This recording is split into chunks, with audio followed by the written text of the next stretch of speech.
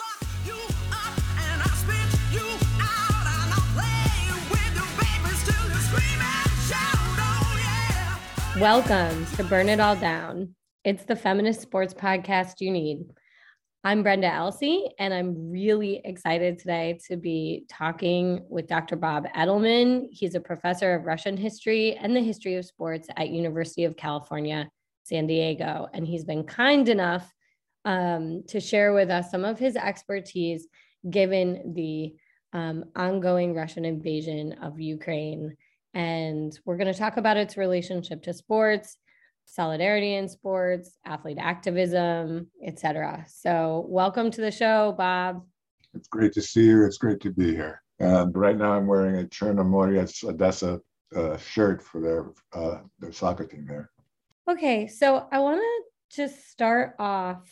There's a few places that we could start, but I'd like to start off with this one particular athlete that we're hearing a lot about, who is a striker for Dynamo, Fedor Smolov. Oh, sure. Who plays for the Russian national team and was one of the first that we read from Russia to speak out against the invasion. I'm wondering how common that is, what effect you think that type of activism has, or your reactions to that.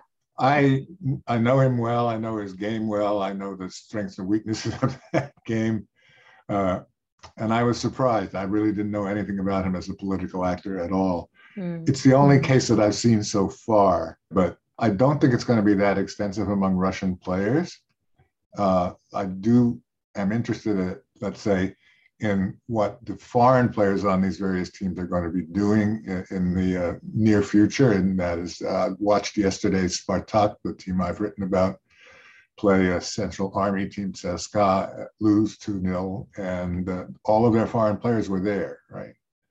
So that's going to be something that's interesting to watch in terms of activity or activism, or just response to, obviously, what I would call crushing political pressure. And, when you see players speak out, whether they're playing on foreign teams or within the Russian league, is this something that you're immediately concerned for their safety, or do they have enough notoriety that you think they have a degree of safety? I've been talking to my Russian friends, some of whom are fairly active in these events, and they seem somewhat sanguine about it, but I've been focusing really on the Russian piece of the puzzle in terms of the domestic opposition to the war. And I don't know yet that people who are involved in it, even people on the streets, are deathly afraid for their personal safety. I mean, they expect to be taken off the street, perhaps at worst in a couple of days in jail. At least that's for now. If things continue to turn for worse domestically there in terms of the economic situation, and maybe even something ghastly like the nuclear situation, I can only imagine what would happen.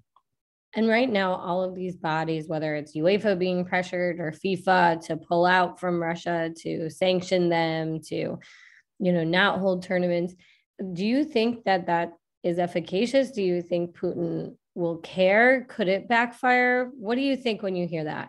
Well, that's a great question. So we're here because we all believe that there's a connection between sport and politics, and we want to believe that somehow sport can have an impact on that. And sometimes it does, and sometimes it doesn't. And, we want to justify what we're doing for a living by virtue of the fact that we believe it would. But I've been very careful about it, and actually somewhat surprised, because Infantino, the head of FIFA, was very closely tied to, comfortable with Putin. I paid a great deal of attention to him during the World Cup in 2018, which was the last time I was in Russia. And so I was surprised that they moved that quickly. I mean, I tried to kind of think of another situation historically in sport where there was a nation that had been excluded. That we're talking about South Africa, and the dithering with which the IOC and FIFA and other federations approached that situation. I thought, well, maybe we'll find that here, because they're invested in them through things like Gazprom, which is a very big player in terms of supporting the Champions League and other things. UEFA is complicit here as well. So I think it has an impact on public opinion inside Russia, but how much I can't say. but it's worth at least doing in terms of whether you are a moral person or not, and you are outraged by what's going on in Ukraine. It's a place I've spent a lot of time. And so I would like to believe that it has an impact. But in the short term, probably not so much. But in the long term, I think it definitely is part of what people have to understand in Russia, that there are costs to what their government's doing. I mean, have you seen much reaction within? We've seen some images and things of Russians protesting domestically. Have you been able to see much of that? Yeah, I inhale it as much as I possibly can because it's what gives me hope. My closest friend, the guy who's translating my book into Russian, has been out on the streets. And one of the things that has been somewhat chilling is that some of those demonstrations are taking place at the Mayakovsky place, which is on the main street of Tverskaya. And that was a short walk from where I had lived on many occasions when I've been in Russia. And so it brought it to home, and I don't know what others are going to be doing. And I have to be careful about my communication with them. And I also am terribly saddened by the fact that I'm probably not going to go back there in a short term. I was supposed to give lectures to a Russian university on Zoom in a couple of months, and that's not going to happen now. In terms of, I mean, we just finished the Olympic cycle, right? We just saw these athletes compete as part of the Russian Federation, but technically sanctioned, so they're not supposed to represent Russia per se. I mean, did all of the sports washing that's taken place from 2018, the attempts to kind of present, even before that, Sochi, right? Like presenting Russia in a particular light, has that been effective in promoting Putin's image as maybe a more reasonable or likable figure? Or do you think that it doesn't have any effect? You know, they do these things, and we know that people nations search out to be host to mega events as part of their own branding process and attempting to appear prestigious and gain international prestige. Then you have something like Sochi, right? Where, you know, they put on this games that were not devoid of protest. As some of you know, Pussy Riot was a presence at some of the activities there. They maybe gain a certain bit of acceptance as a result of this, of appearing to be normal. And then they go and Crimea, right? Shortly thereafter. And then shortly thereafter that, we find out this massive doping scandal. That was something that just certainly squandered whatever goodwill that they may have acquired as a result of these various mega events. And do you think the reason that they just continue to be able to compete, I mean, is it just a sort of power over the European institutions and the global ones? So they have been players in that world, in the world of international sports federations and all the rest of that. And they have been the host of numbers of events like track and field back in 2013, which we now know was also marred by doping on the Russian team. And it says something about the moral ambiguity of the people who run these federations, and include the IOC and FIFA as federations, that they're willing to put up with that in order to find good platforms for their own activities. And there's a sort of mutual usefulness of both sides to do this. Does that elaborate doping scandal speak to the importance of sports somehow to Russian nationalism and political power, or is this something different? That's a good question, because Russian nationalism has always historically been a kind of slippery concept, and it's not the kind of knee-jerk nationalism that we may associate with other countries, either in Europe or other parts of the world, precisely because it was always part, and the Soviet Union was part, and the Russian Federation even is a multinational empire. This is not a uniformly Russian place, even now, despite the fact that so many of these national republics have split off and are now their own separate nations, with, as you can see, fairly precarious relations with the larger Soviet Russian mass. But Russia itself, even a place like Moscow, is filled with Ukrainians. It's filled with Armenians. It's filled with Georgians, dare I say. And so how that plays into Russian nationalism is very mixed. And Russian nationalism, I say, is complicated because on one level, they seek to use Russian nationalism to bind these non-Russian entities and social groups really cultural groups within their borders and get them to be supporters of the government. On the other hand, when they do this, of course, it undermines that. And so I'm wondering, what it means now to be Ukrainian and Ukrainian connected personally to what's going on in Ukraine itself, and then living in Russia at this moment. It's something I would not envy them. So to back up for a minute, walk us through for people who don't know, including me, following the fall of the Soviet Union, we know that as the different countries gained independence, they gained kind of sports status. Right. And we're assuming that was an important piece of their, that Ukrainian nationalism. It was important to have independent sports organizations. Exactly. And in fact, the Ukrainian Football Federation pulled out of the Soviet League in 1990, that is a year before the collapse of the Soviet Union. And they were really the first to form their own league, which was a mixed success. Dynamo Kiev, at least at that point, initially dominated enormously over these other smaller towns and places where they didn't even have stadiums that you would call adequate for so-called big-time football. Sometimes people described it as village football. On the other hand, it has evolved into a league of some substance, and the quality of the play is passable.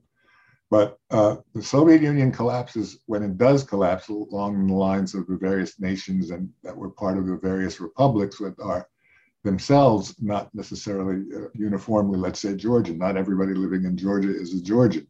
There's other nationalities, other cultural groups that are part of that. Same thing with Armenia, same thing certainly with Ukraine, and even in the Baltic countries. And the Baltic countries came out of the Soviet League shortly after the Ukrainians did. Again, this is before the collapse of the Soviet Union. And so when the Soviet Union comes apart, it goes from one big country to 14 smaller countries, and one big, obviously highly problematic one, as we see now. And so the process by which those nations used football, used soccer to brand themselves and to achieve an international visibility is a very interesting one and part of what happened during the 90s and the noughts.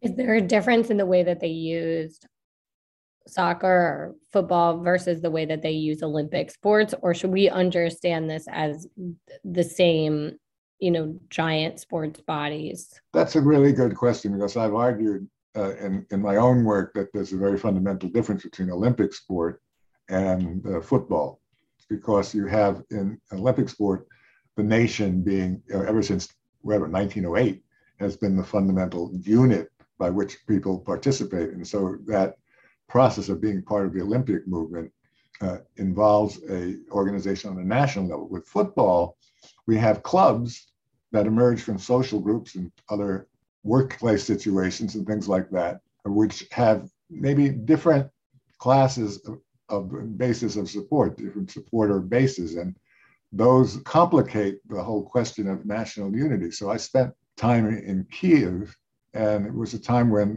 Spartak, I remember, played one particular game and did quite well in a UEFA Cup match.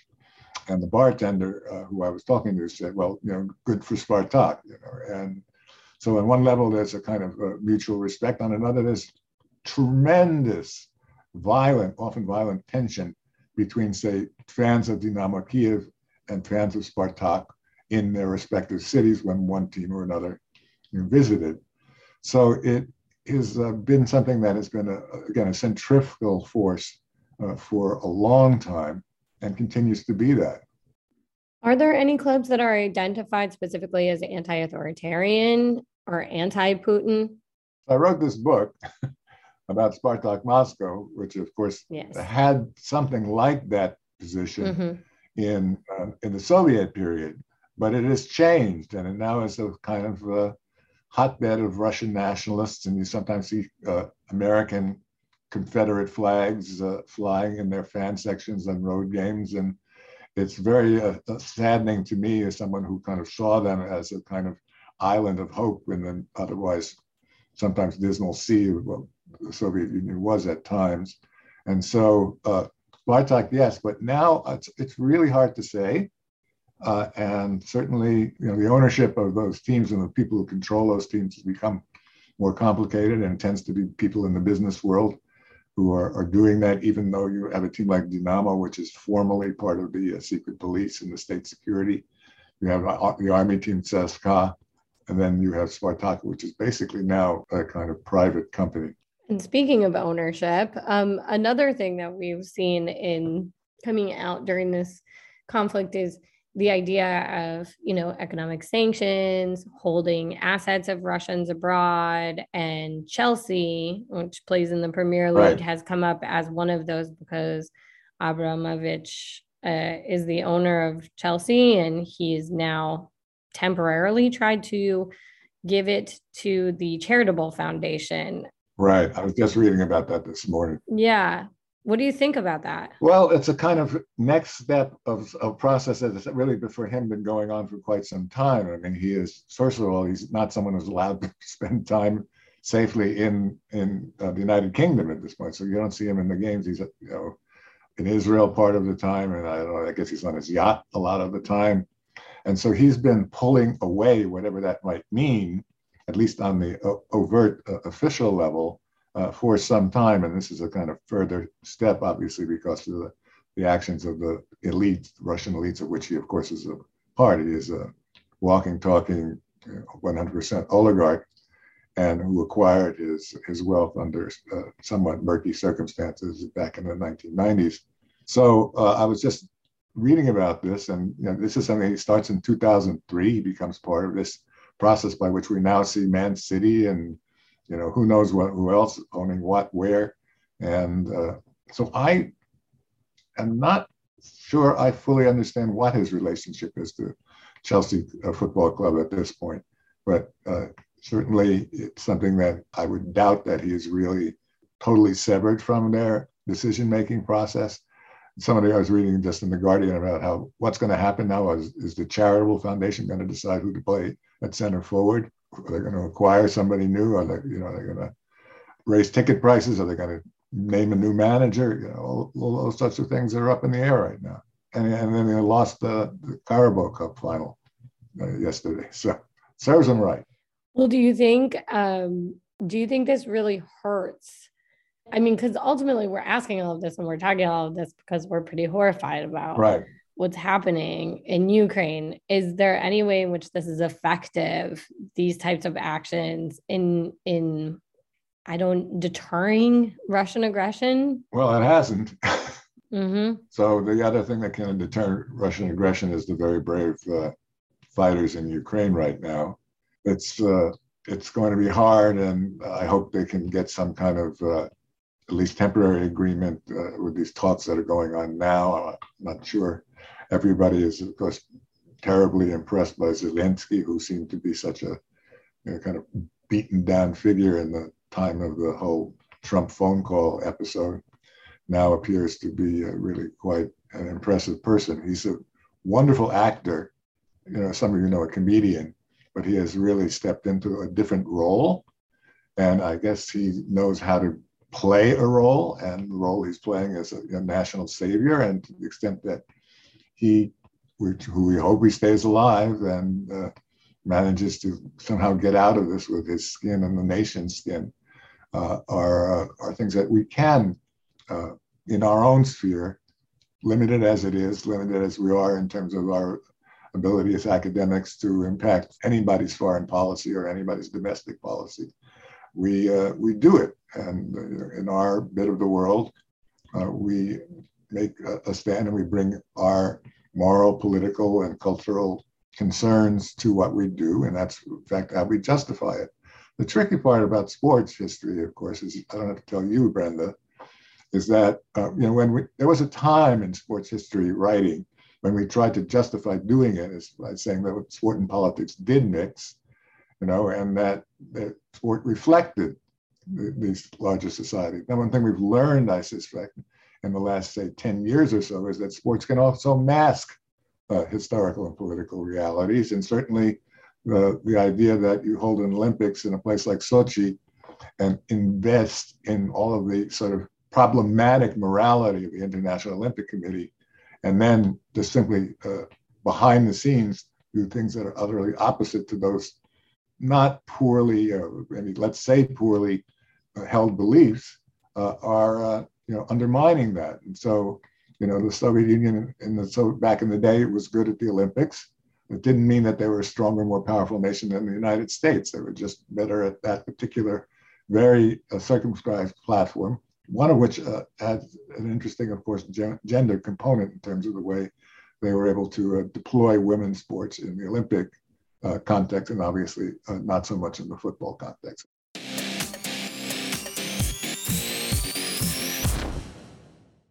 Every deep playoff run starts with building an amazing team. Doing the same for your business doesn't take a room full of scouts. You just need Indeed. Don't spend hours on multiple job sites looking for candidates with the right skills when you can do it all with Indeed. Hate waiting?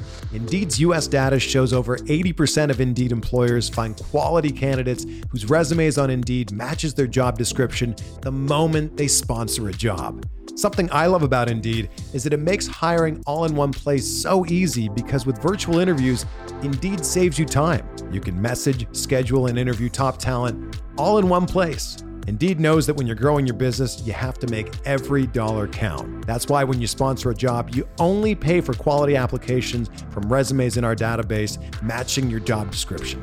Visit Indeed.com/Blue Wire to start hiring today. Just go to Indeed.com/Blue Wire. That's Indeed.com/Blue Wire. Terms and conditions apply. Cost per application pricing not available for everyone. Need to hire? You need Indeed.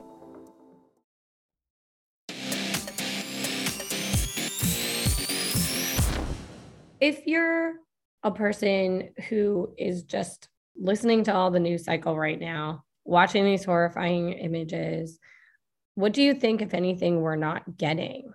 What are we missing in terms of understanding Ukrainian history, anything? Well, some of that stuff is not, some of what people are not getting are this problem where there was an article recently I was reading about how this problem of we're caught here between massive falseness and lies, i.e., especially what the Russians are saying now about what's going on in Ukraine, and the complicated history of the West and the way in which the Cold War ended is something that is not simple and troubling for people of goodwill.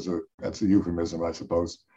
But having said that, this was a place that now has a Jewish president, but some of the anti-Semitic past of Ukraine, its collaboration and, with the Nazis back in World War II are things that, still are things that one has to think about, but not, of course, change one's fundamental sympathy now. But having said that, here we have this likable Jewish fella who's now the president of Ukraine. Who would have thought that, right?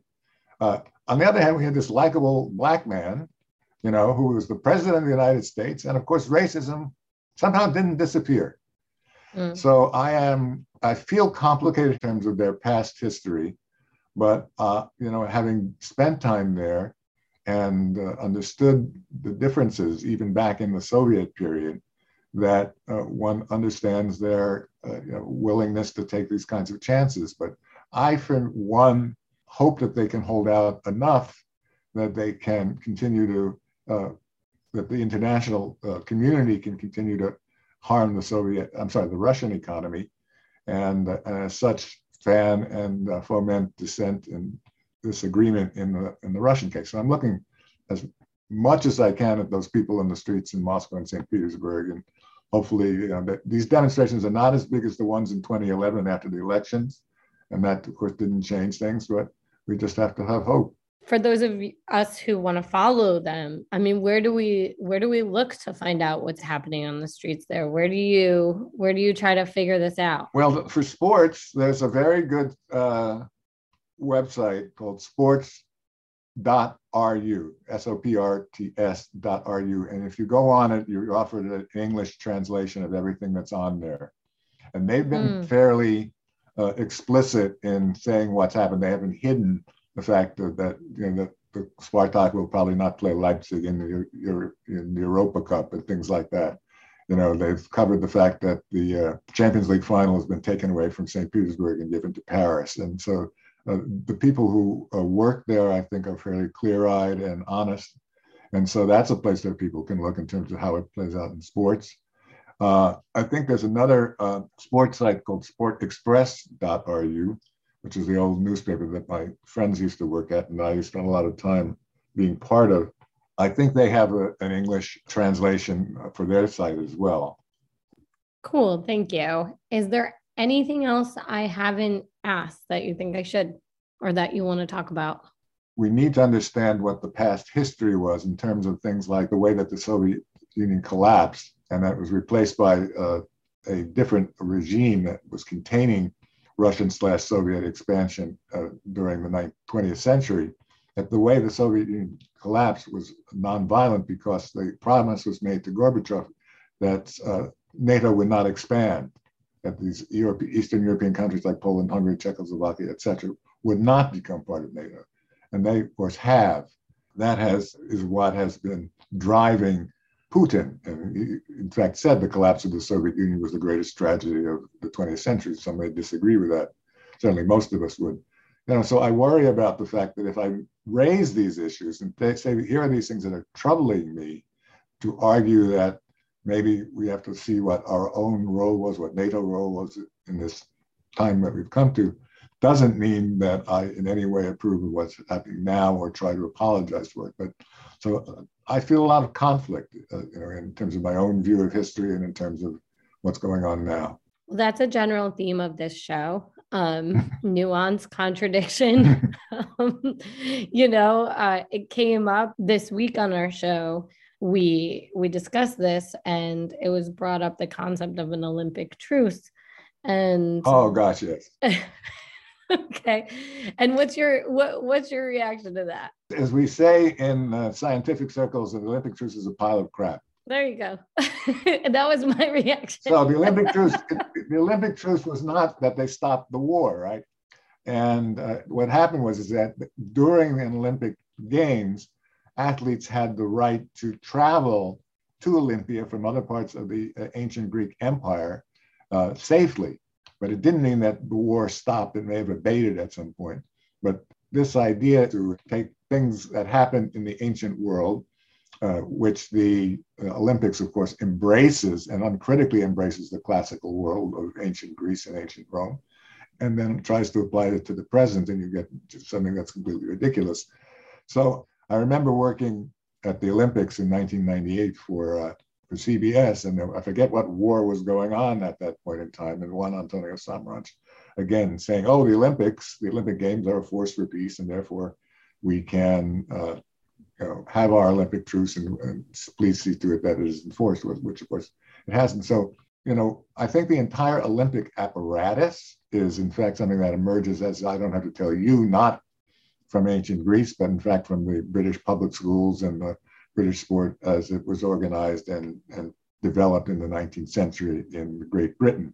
And this is what, in fact, inspired Coubertin originally, and what he was trying to do in terms of bringing in the ancient Greece part of the puzzle was that he needed the Germans to be part of his enterprise. And at that point in time, there was enormous Philo-Hellenism. Germans were all over contemporary Greece, doing archaeological digs and stealing treasures and bringing them to their museums, et cetera, et cetera. And in order to get the Germans on board, Coubertin had to make reference to the ancient Greek tradition that was being revived by the Olympic Games. But in fact, it was something that was a lot more problematic because, after all, remember the initial Olympic Games, in 1896, do not have women and do not have working people. Yeah. So just what you're speaking to right now, I mean, this reflection, when it came up, I sort of said, does the U.S. having invaded Afghanistan, and been in decades in Iraq? I mean, right. Yeah, right. The idea that the United States would violate some independent nation's borders, of course, it never could have happened, right? So in that sense, what I'm trying to bring out is that these reflections don't actually come from a place of who cares about Putin or who cares about Ukraine, but actually the opposite, which is, we're trying to interrogate all the ways in which people are complicit, including, the country that we live in. And it comes from a place of deep empathy. Right. And sometimes I think when you get academics on to certain shows and we just tear into US foreign policy, it seems hard for us to make the point, or it's rare to have the time to make the point that this isn't about just taking blame into one government and away from Putin, but instead it's about looking at the entire sort of relationships and contradictions. Yeah, if not us, who? That's right. That's right. That's why we get paid the big bucks, Bob. That's the big book. It's the glamorous academic lifestyle you've all heard of. Yeah, right. Well, Professor Bob Edelman, thank you so much for being on Burn It All Down. We really appreciate your time and share your deep concern with Ukrainians and as much solidarity as we can always and possibly muster. Thanks for inviting me. Thanks for all the great questions. And I hope we can do it again sometime.